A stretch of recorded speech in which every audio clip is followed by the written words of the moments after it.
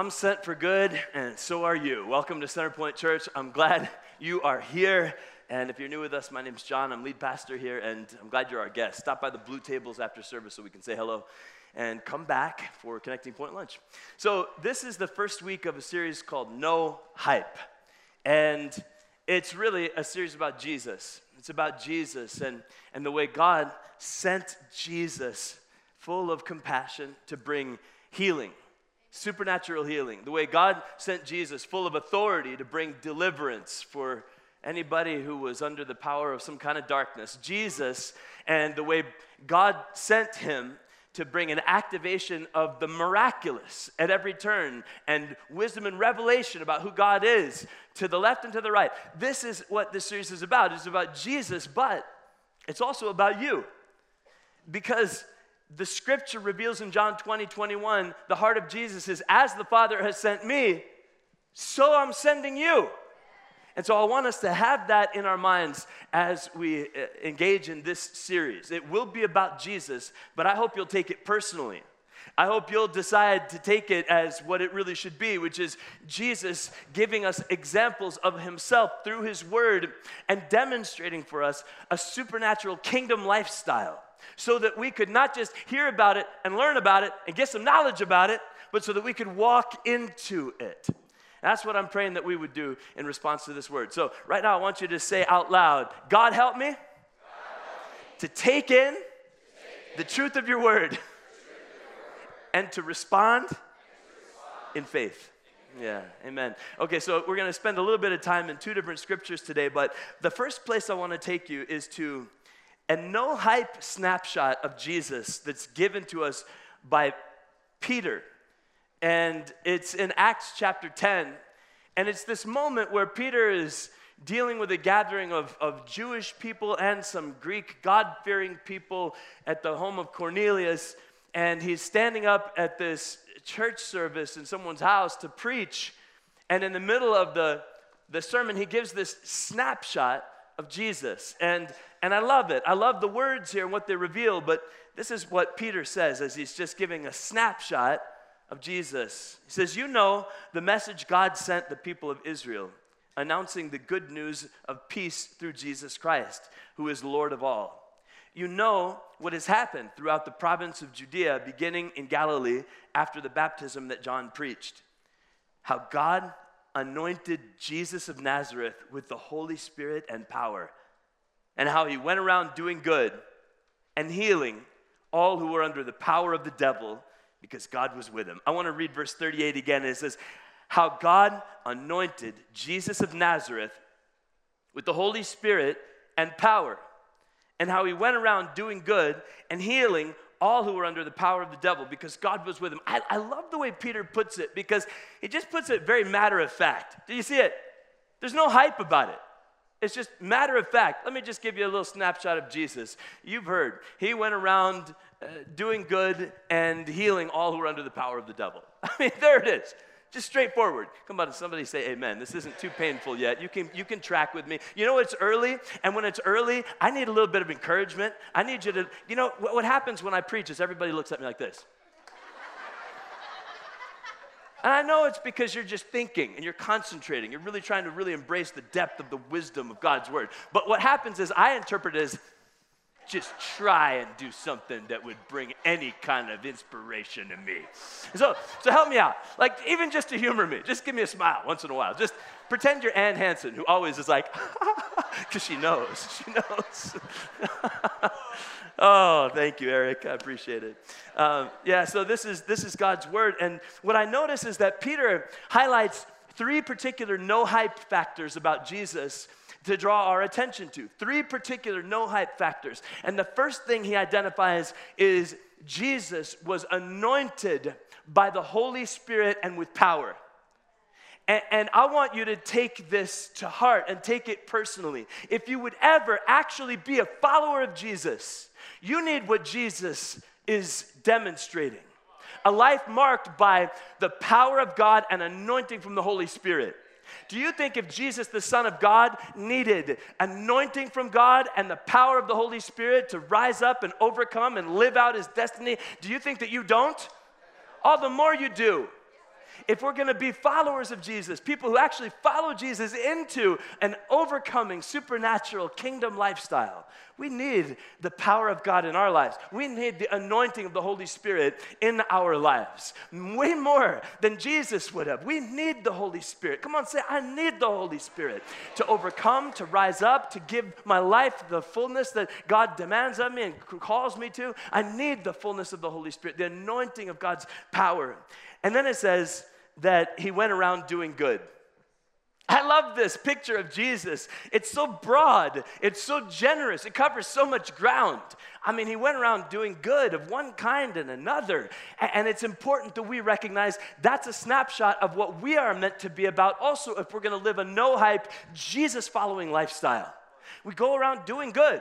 The good that you see in the life of Jesus is an example of the kind of good you are on assignment from heaven on this earth to also carry out.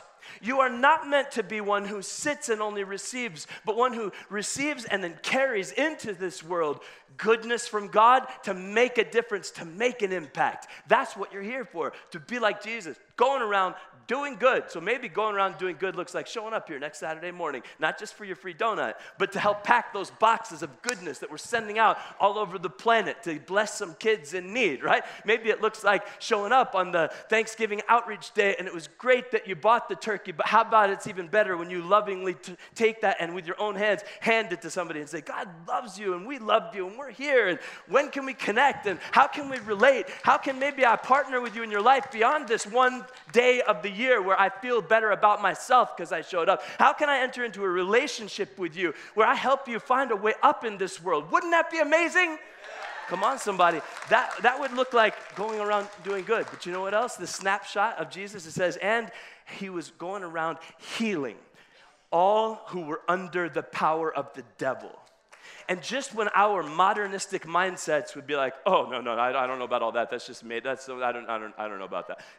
It's there in the Word of God that you and I would know a no-hype, real Jesus-following life does not ignore the problem of evil and the reality of the devil. But a real Jesus-following life is one where it's no hype. It doesn't have to have a lot of hype, but we confront the power of the evil one and tear it down.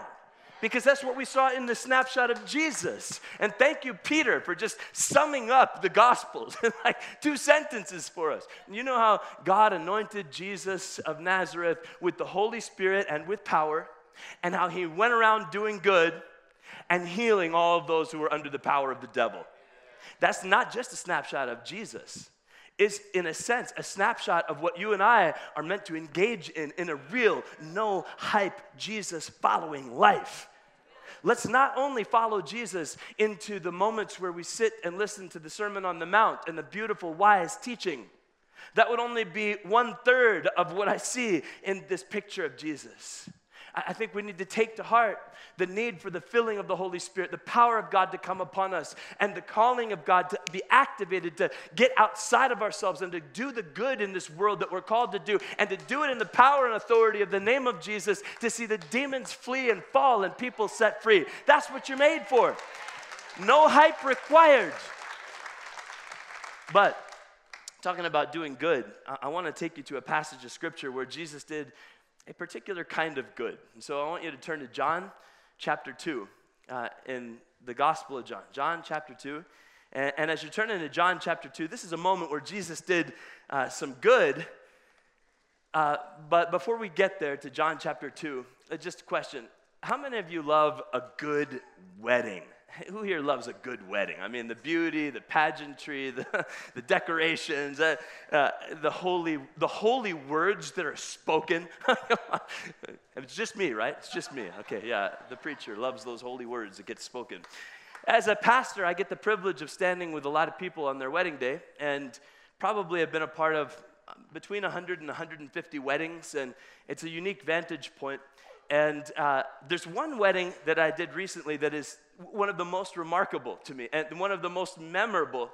And it was the wedding of Vanille and Jessica Lovefield. And the reason why Vanille and Jessica's wedding was so memorable to me was because of how things turned out.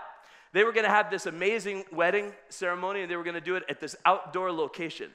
And it was going to be so perfect because there's a mountain kind of right behind and a canyon right behind where the couple was going to stand. And it was going to be so perfect because the sun was going to shine from this way and give just the right glow for the pictures. And there was going to be this cast of sun rays this way and that on the valley and on the canyon. It was going to be amazing. And the people were going to sit under this little awning over here in the shade, and they were going to be out in the sun. It was going to be amazing. But the night before the wedding, we saw the weather forecast, and it was forecasting a total downpour the next day.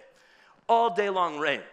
And so it was, what are we going to do? This is going to be terrible. Like the beautiful wedding is going to turn out to be a train wreck, And we put our heads together. And once we put our heads together, we came up with a plan, and then this happened. We found our solution, and we found 12 of our solutions. And we just happened to find a store that sold just enough clear, transparent umbrellas so that we could get the right lighting in the pictures, even though it was raining. And even though it was raining, even though it was such a train wreck, it became the most beautiful, most picturesque wedding I've ever been a part of. I felt like when I saw the pictures, like it was something out of a magazine. I mean, I'd never seen something like that before. It was majestic. It was perfect. But part of why it was so remarkably memorable and picturesque and wonderful was because something really went wrong. Sometimes when something goes really wrong, it provides the opportunity for something really wonderful to happen. So I want us to have that in mind as we're turning to, you're awake, you're with me today. I'm feeling the love. I feel like preaching now. Thank you. Woo! All right, so John chapter 2. Turn there to John chapter 2. Jesus shows up at a wedding, and it's the only wedding that we have record of Jesus really being a part of in his earthly ministry at this time. And this is what we read in John chapter 2. It says, on the third day, a wedding took place at Cana in Galilee. And Jesus' mother was there. And Jesus and his disciples had also been invited to the wedding. When the wine was gone, Jesus' mother said to him, they have no more wine. Woman, why do you involve me? Jesus replied, my hour has not yet come. His mother said to the servants, do whatever he tells you to do. Nearby stood 6 stone water jars, the kind used by the Jews for ceremonial washing, each holding from 20 to 30 gallons. Jesus said to the servants, fill the jars with water. So they filled them to the brim. And then he told them, now draw some out and take it to the master of the banquet. And they did so, and the master of the banquet tasted the water that had been turned into wine. And he did not realize where it had come from, though the servants who had drawn the water knew. Then he called the bridegroom aside and said, everyone brings out the choice wine first and then the cheaper wine after the guests have had too much to drink. But you've saved the best till now.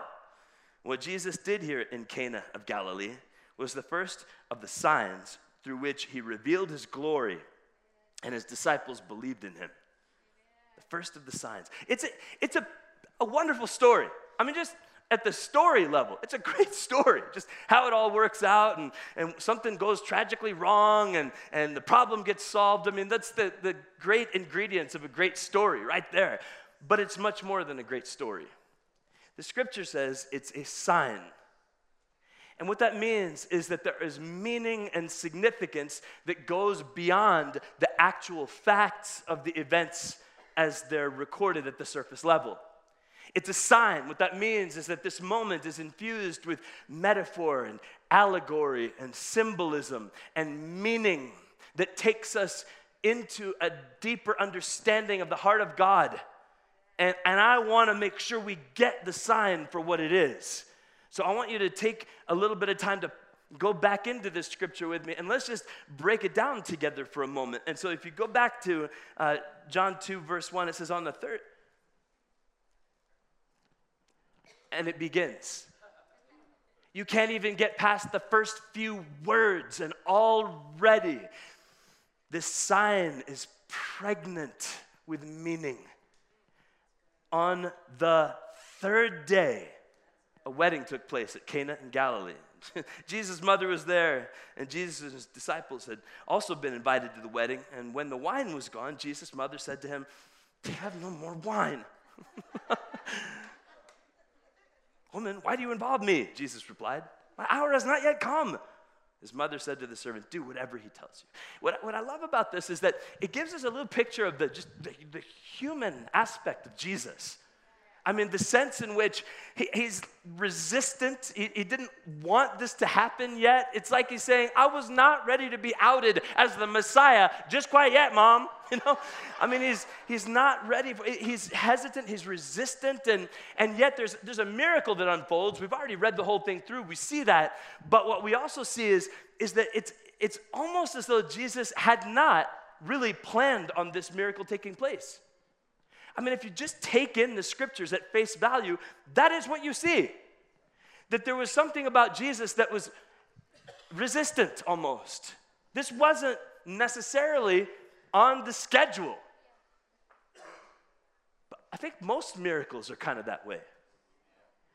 But what I love about this moment is that Jesus responds to his mother, and it's almost as though, as the way the thing unfolds, it's almost as though he's saying, "This was not really on my schedule for the events for the day, but because of our relationship, I will do something.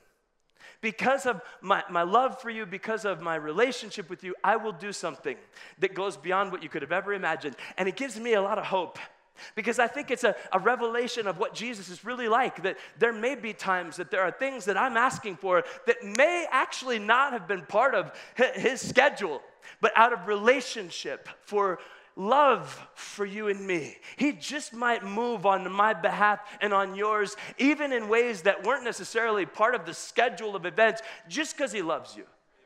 Come on, somebody, you could say amen a bit louder than that. There's a revelation, there's a meaning here that is to be encouragement for every single one of us to realize who he is and what he's like. But what I also see here is the power of a mother's faith-filled expectancy. I see Mary giving you and me a lesson in faith. I see Mary showing you and me how it's done. I see Mary giving you and me an example of what it looks like to just have a little bit of guts when it comes to a spiritual trust in God. And when she utters those words, "They have no more wine," and she's saying it to Jesus, she is rightly identifying that he's the one who can do something about this problem. and she says to the servants who are there, she says, "Listen, do whatever he tells you to do." And it's just a few simple words, but it's an absolute expression of faith, isn't it? Because she says these words, "Do whatever he tells you to do," in the midst of the problem still persisting. While the problem still persists, she embraces the promise of who Jesus is. And that is a lesson for every single one of us. You should know that your problem actually is the very thing that creates the opportunity for the power of Jesus and the promise of who he is to be demonstrated. You ought to thank God for some of the problems in your life, because the problems are what invite an opportunity for a miraculous demonstration of the promise of Jesus. If everything was always good and awesome just the way you already wanted it all the time, you'd never need a miracle. You'd never even need to cry out to him. You'd never even need to exercise any raw faith. You wouldn't even need to have any expectation, because it's already all good. Thank God for my problems. Thank you, God, for my problems. Come on, say it with me. Thank you, God, for my problems, right? It's hard to say it, but we're getting up near Thanksgiving. You better get used to some thanking right now. God, thank you for my problems, because I see these problems as the very thing that will provide an opportunity for your promise and power to be revealed. Yeah, Psalm 5, verse 3, it says this. It says, "In the morning, Lord, you hear my voice. In the morning, Lord, I lay my requests before you and wait expectantly." Let's read this together. Let's say it together. "In the morning, Lord, you hear my voice. In the morning, I lay my requests before you and wait expectantly." Say it again, expectantly. Expectantly. A raw faith that God can do something, even though it doesn't seem like I can see anything yet, I have an expectancy. Something inside of me that's a raw faith. And I see this in Mary. It's a raw faith. She doesn't get very philosophical. She doesn't get very polished about it. She doesn't even express any theology. She just sort of has this raw faith. Just do whatever he tells you to do. Unrefined, undignified, expressed with no polish, but that's what is sometimes needed more than anything else, some raw faith. Somebody say raw faith. Raw faith. You see it there with Mary, some raw faith. Miracles draw out the raw faith that you either do have or don't have. And I think that you got to recognize something. The master of this ceremony, the master of this wedding, could have just settled for how things were. The master of this wedding could have said, don't tell the servants to do anything. Just listen, we ran out of wine. My bad. It's a problem, but it's done. But what I see in Mary is something that says, yeah, I'm not going to settle for what's broken when I have my eyes set on the one who can bring breakthrough. And I think this is a model for us about how to live, to not settle for what is broken, but instead set your heart on the one who can bring breakthrough. Let raw faith rise up in you. And it might call for an extended period of engagement. It might call for you to work and move forward, but it's what you are made to do. I think you see the advice of Mary clearly here. John 2:5, she said to the servants, do whatever he tells you. Turn to the person sitting next to you and tell them, do whatever he tells you. This is always good advice when it's Jesus who's doing the telling. Mary spoke the truth, didn't she? Do whatever Jesus tells you to do. Mama was right. Do whatever he tells you to do. This would be worth underlining and memorizing. Hey, if Jesus is doing the telling, do whatever he tells you to do. Don't do what your flesh is telling you to do. Don't do what those sin-filled old friends from before are trying to tell you what to do. Don't do what the enemy's trying to prompt. Do whatever Jesus tells you to do. Do what he tells you to do. You want to see breakthrough? You want to see a miracle come about? Do whatever he tells you to do. That is how it happens. Do whatever he tells you to do. And then take action. Because that's what she's asking for. She's saying, hey, if we're really going to see something here, it's not enough that I have some raw faith. There's got to be some action. It is action that we take that leads to supernatural traction in the spiritual realm. And so taking action is an act of radical obedience in this case. And it's always something right and good to do when Jesus is calling you forward, to take action and to step into some radical obedience. Let me read what comes next. Again, it says, nearby stood 6 stone water jars, the kind used by the Jews for ceremonial washing, each holding from 20 to 30 gallons. Jesus said to the servants, fill the jars with water. So they filled them to the brim. You gotta just picture this moment. Jesus was hesitant. He was resistant to even be drawn into this thing. It's not my time. But she says, do whatever he tells you to do. He knows. He's on the spot now. But you gotta just picture it. He's looking around, all the people, and their last little bits of wine and their little ceramic goblets or whatever. He's looking around. Oh, there's all the empty wine jugs. And I have a different idea. And he sees the ceremonial washing jars. Why? Why not just the empty wine jars that were already there? Why? Because as he's thinking about this moment and he's looking around and he sees these 6 ceremonial washing jars, he knows that he has an opportunity to tell him something without even telling him anything. And he chooses the ceremonial washing jars because it's a message. It's as though he's saying in this moment, you've had this understanding for years, for millennia, that your purification is going to come from what you do in keeping the covenant and keeping the laws. And this has been a vessel that has done some good for you. It has given you an awareness that you do need to be purified.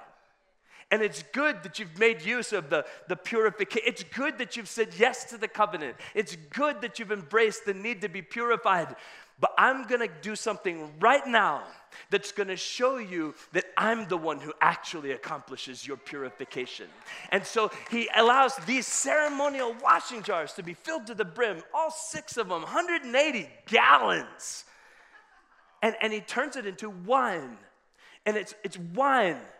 Just as though in the Old Testament, the Old Covenant idea was always that we had to be made right with God by the sacrifice of an animal so that the shedding of blood could wash away and purify sin. And Jesus knew, I'm going to be allowing wine to symbolize my blood poured out for the forgiveness of sins. And so without even saying a word, here's how your cleansing's going to happen. 180 gallons. It's an amazing moment. But here's the other thing. You know, sometimes if I think about the miracle of Jesus turning the water into wine, you know what I think of? I think of the miracle of Jesus turning water into wine, and what comes to my mind, if I hadn't read the scriptures recently, is Jesus standing there going, hallelujah, zzz, boom, done, right? Like, in my non-Bible reading imagination, that's kind of how the story goes, right? Just like, can't you imagine? Like I've been watching too many supernatural type Netflix shows or something, but that's not what happens, is it, at all? He's got these big old jars. I mean, I was gonna get 6 of them. First of all, they're $130, and they're heavy, man, super heavy. So I figured one will do. But big old jars, empty. 30 gallons. I have the job at my house. One of my chores is I take the empty water bottles, the little 5-gallon ones, to the Water Zone water store, and I fill them up, and then I put them in the back of my truck, and I carry them, all 12 of them, because we drink a lot of that water, into the garage. It takes me 15 minutes, and those are 5-gallon bottles. And I don't know exactly what they had to work with in this moment, but when he says to the servants, fill those up with water, it's not like they've got a hose where they just turn on the valve. Instead, you got to have a crew of people that's like walking over here, grabbing some sort of a jug or jar, carrying it over, dumping the water. And, you know, we don't get all the details in this whole moment, but I have to imagine that there's moments where the servants are like, what are we doing? What are we even doing? And Mary going, just do it, you know, like carrying the water, carrying the water. And what they really needed was wine, but they're just carrying a bunch of water. And I wonder if maybe there's something in this for us, that there are ways in which we need wine, figuratively speaking. We need that breakthrough bounty of God to come, but we don't have it right now. Instead, we just got a bunch of water we're carrying. But in the process of carrying and carrying again and carrying some more, in the process, something is being produced. Something of the power of God is being invited, even by the willingness to just walk in a radical obedience in a moment. And because of this, the miracle does happen. In John 2, verse 8, it says, he told them, now, after, maybe it had been 15 minutes, maybe 20 minutes of walking with nothing but water. And sometimes there are seasons where you're walking with nothing but water, but you can't quit.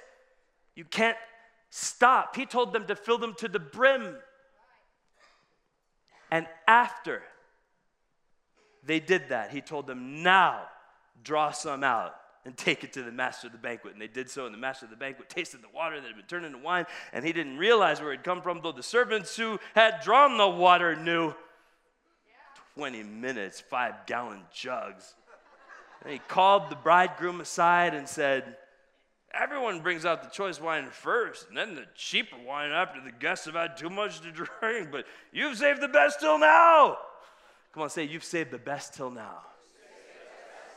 And even in these words, spoken by a merry-making party maker, there's an inspiration. You've saved the best till now. Say it, you've saved the best till now. Oh yeah, you've saved the best till now. We had it good before. There was a way to get purification. We had it good before. There was a covenant. We were God's chosen people. We had it good before. There was a way to be right with God through the priests and what they would do on our behalf. And we had it good before. There was a way to have our sin absolved by the work of the Most High Priest on Atonement Day. We had it good, but you've saved the best till now. The best is Jesus. The best is Jesus, the new covenant in Jesus, and that wine symbolizing his blood shed for us, so that it's no longer up to us to bring about our purification, but it's up to Jesus to bring what he alone can do. He saved the best till now. Yes, he did. I love what I read in this passage because it's a revelation of my Jesus. It's a picture of my Jesus. And first of all, what I see is that Jesus celebrates. Come on, he celebrates. He goes to weddings, unnecessary events, parties. He celebrates. And he celebrates with extravagance. He celebrates with an extravagance in even providing something that was on the unnecessary list. I mean, come on, the wine, more wine was needed. It was wanted, but it's a demonstration that Jesus has a heart to celebrate, and even to celebrate by providing, and even providing in an extravagance. And there might have been somebody say, well, why would he waste his supernatural energy making wine when there are starving, hungry people over there somewhere? He is capable of tending to both. He is capable because he cares and he celebrates. He celebrates with those who are in their moment of celebration, and even with extravagance and abundance. That's what this is a picture of. 180 gallons of wine. I mean, have you thought of such a picture of the absolute extravagant abundance that was unnecessary to give, and yet he gave it? Doesn't that give anybody here hope? Because aren't you hoping in some ways in your life that you might not only just have your bare minimum needs met, but that also some of the things that you're just hoping that out of his goodness that he'd give to you and provide for your life that he would? And some of us are sitting here in judgment going, not me. I don't have any of those extravagant needs or wants. Yeah, you do. Yeah, you do, if you really think about it. Anyway, I don't want to go there. Shaggy eyes. Okay, so he cares. He cares. I see a picture here of Jesus caring about something that was non-essential. Extra wine for a wedding party. He cares. It reminded me of a friend who, this is a couple years ago, but a friend who, a relatively well-to-do guy, wanted to meet with me and ask for prayer because there were some struggles in the business, that kind of thing. And he said, I want to ask you to pray for me, but, because we're having some struggles in the business, but I don't even know if you should pray for me because, does God really care about some rich guy with his $5,000 mortgage? Maybe it's probably, I shouldn't even ask you to pray because I don't think God really cares, probably doesn't care about that. And I could assure him, no, I know my God. He cares about the rich guy with this $5,000 mortgage as much as he cares about the widow and the orphan and everybody in between and on either side in every extreme. He cares. This miracle, this sign demonstrates it. He demonstrates a care for something that's completely non-essential just to aid in the celebration of a group of people in a town in a remote part of the Middle East. He cares, and he converts. I see that here. He converts. He converts water into wine. But what it reminds me of is that he converts. He converts a guilt and shame-infested sinner into a grace and glory of God-bringing son. He did it for me. He converted me.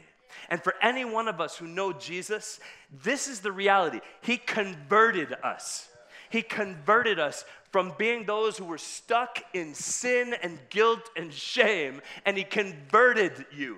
He didn't just forgive your sin, He converted you into a whole new creation, somebody who's able to live a different way, someone who's able to live in freedom, and don't buy the lie that you're not. He converts. I see that in this picture of Jesus. He converts. It's beautiful. It's powerful. And so in some, man, if I'm going to live a no-hype life, following Jesus into the miraculous, here's what I want to do. I want to take that raw faith and I want to put it together with some radical obedience and some expectation, and then maybe, just maybe, I'll see a miracle happen. So write this simple thought down. It's the main idea of this message. Exercise some raw faith and engage in radical obedience, and then expect to see a real miracle. I think this is part of a no-hype life, following Jesus. Exercise some raw faith, engage in some radical obedience, and expect to see a real miracle. Think about a place in your life right now where it seems like an empty jar and you need it to be full. Maybe it's time for you to exercise some raw faith. And it can be raw. It doesn't have to be polished. It could even have a little bit of desperation in it. It could be not very pretty. It doesn't have to be all theological. Just some raw faith. Just something down inside that says, I don't even know, but God, I believe you. Come on, that's some raw faith. And somebody today, that's the first part of the equation. Raw faith. Come on, God, I believe you. I don't even know how, but God, I believe you. Somebody say it with me. God, I believe you. You should growl it a little bit. God, I believe you. Don't you have anything you're growling over in your life? I do. Maybe you should growl for me, with me, if you got nothing of your own, and say, God, I believe you. Oh, you don't have no growl in you. What's wrong? Are the suburbs too good for you? God, I believe you. Come on, that's it. I believe you, God. And let that drive some expectancy. I'm not there yet. The jar's still empty. All I've got is another jug of water. And this is getting tiresome. But I'm going to keep doing it because I got some radical obedience. I'm willing to keep on doing whatever He tells me. And I have expectancy that I'll see a miracle. Verse 11 said, what Jesus did here in Cana of Galilee was the first of the signs through which He revealed His glory. And His disciples believed in Him. We believe in Him. That's what disciples do. At the very core, we believe in Him. We believe in Him. And if you're a disciple of Jesus, every time I'm around you, I'm going to keep calling you to believe in Him because it's what we do. And if this is all kind of new for you, just being here in church, I'm going to invite you to believe in Him. This wedding is not the only wedding that Jesus is going to be a part of. It's the only one in His earthly ministry in this time. But what I read in the scriptures in Revelation chapter 19 is that I heard what sounded like a great multitude, like the roar of rushing waters, like loud peals of thunder, shouting, Hallelujah! For the Lord our God Almighty reigns. Let us rejoice and be glad and give Him glory, for the wedding of the Lamb has come. His bride has made herself ready. Fine linen, bright and clean, was given to her. Everyone say given. Given to her to wear. Fine linen stands for the righteous acts of God's holy people. And then the angel said to me, write this, blessed are those who are invited to the wedding supper of the Lamb. And he added, these are the true words of God. Blessed are those who are invited to the wedding supper of the Lamb. You want the invitation? The invitation is to believe in Jesus Christ as your Savior and your Lord. Believe that Jesus is the one who offers the perfect sacrifice for the purification that you need for your sin. Believe that Jesus is the perfect Messiah, Son of God. Believe in Jesus to be the Lord of your life. And you're invited to the marriage supper, the one day perfect most memorable, most remarkable wedding that ever would be, made possible because something did go very wrong, something called sin, but that the miracle of the grace of Jesus came to make it so perfect, more perfect than it could have ever been before. The marriage supper of the Lamb. Why don't you pray with me? Jesus, I thank you for your word. I thank you for this moment in your word where this story breaks out that it just kind of happens real quick, this fun little story, but it's way more. And just like the story began saying, on the third day, we remember that there's a third day for us too, where you broke death and made the way for us to really live. And so I pray, God, for some of us to right now receive the invitation to that one day wedding feast, the one that happens with you. And I pray, God, that for some of us, we would be those that would be disciples today who would believe. So if you're here today and you would say, you know what, I don't know where I stand with God. I want to be right with God. I want to be forgiven. I want to be free from sin and shame and guilt. And I want to know that I'm going to heaven one day. If that's you, if you would earnestly say, I really don't know where I stand with God. I want to be right with God. You're right with God through Jesus when you put your faith in him, when you believe in him. He paid a great price, and your believing in him gives him the respect for what he's done for you. And maybe if you've never given your life to Jesus, that's what you ought to do right now. Ask Jesus to forgive you and save you. If you're here today and you would say, I want to ask Jesus to forgive me and save me and give me the gift of eternal life. Right now, I want you to raise your hand. Just raise it. That's you saying, I need that gift. I need my sin forgiven. I need to be right with God. I need his gift of eternal life. Just raise your hand high and make it known. In this moment, I receive Jesus. Right here in the back, thank you. That's excellent. I don't want to miss you. Make sure you keep it up. Raise it again if I missed you. I want to connect with you. I want to pray with you. Over here in the middle, right there, thank you. That's excellent. A couple of you that I'm right here in the middle, thank you. Excellent. Pray with me. Jesus, I believe in you. It all starts right there. Don't let anybody make it any more complicated than it is.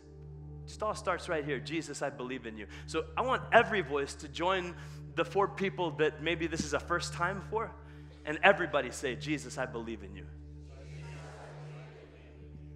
You paid the price, say that, for my sin when you died on the cross. And you broke death through your resurrection. I believe you're alive. Come into my life and save me and be my Lord from this moment on. In Jesus' name.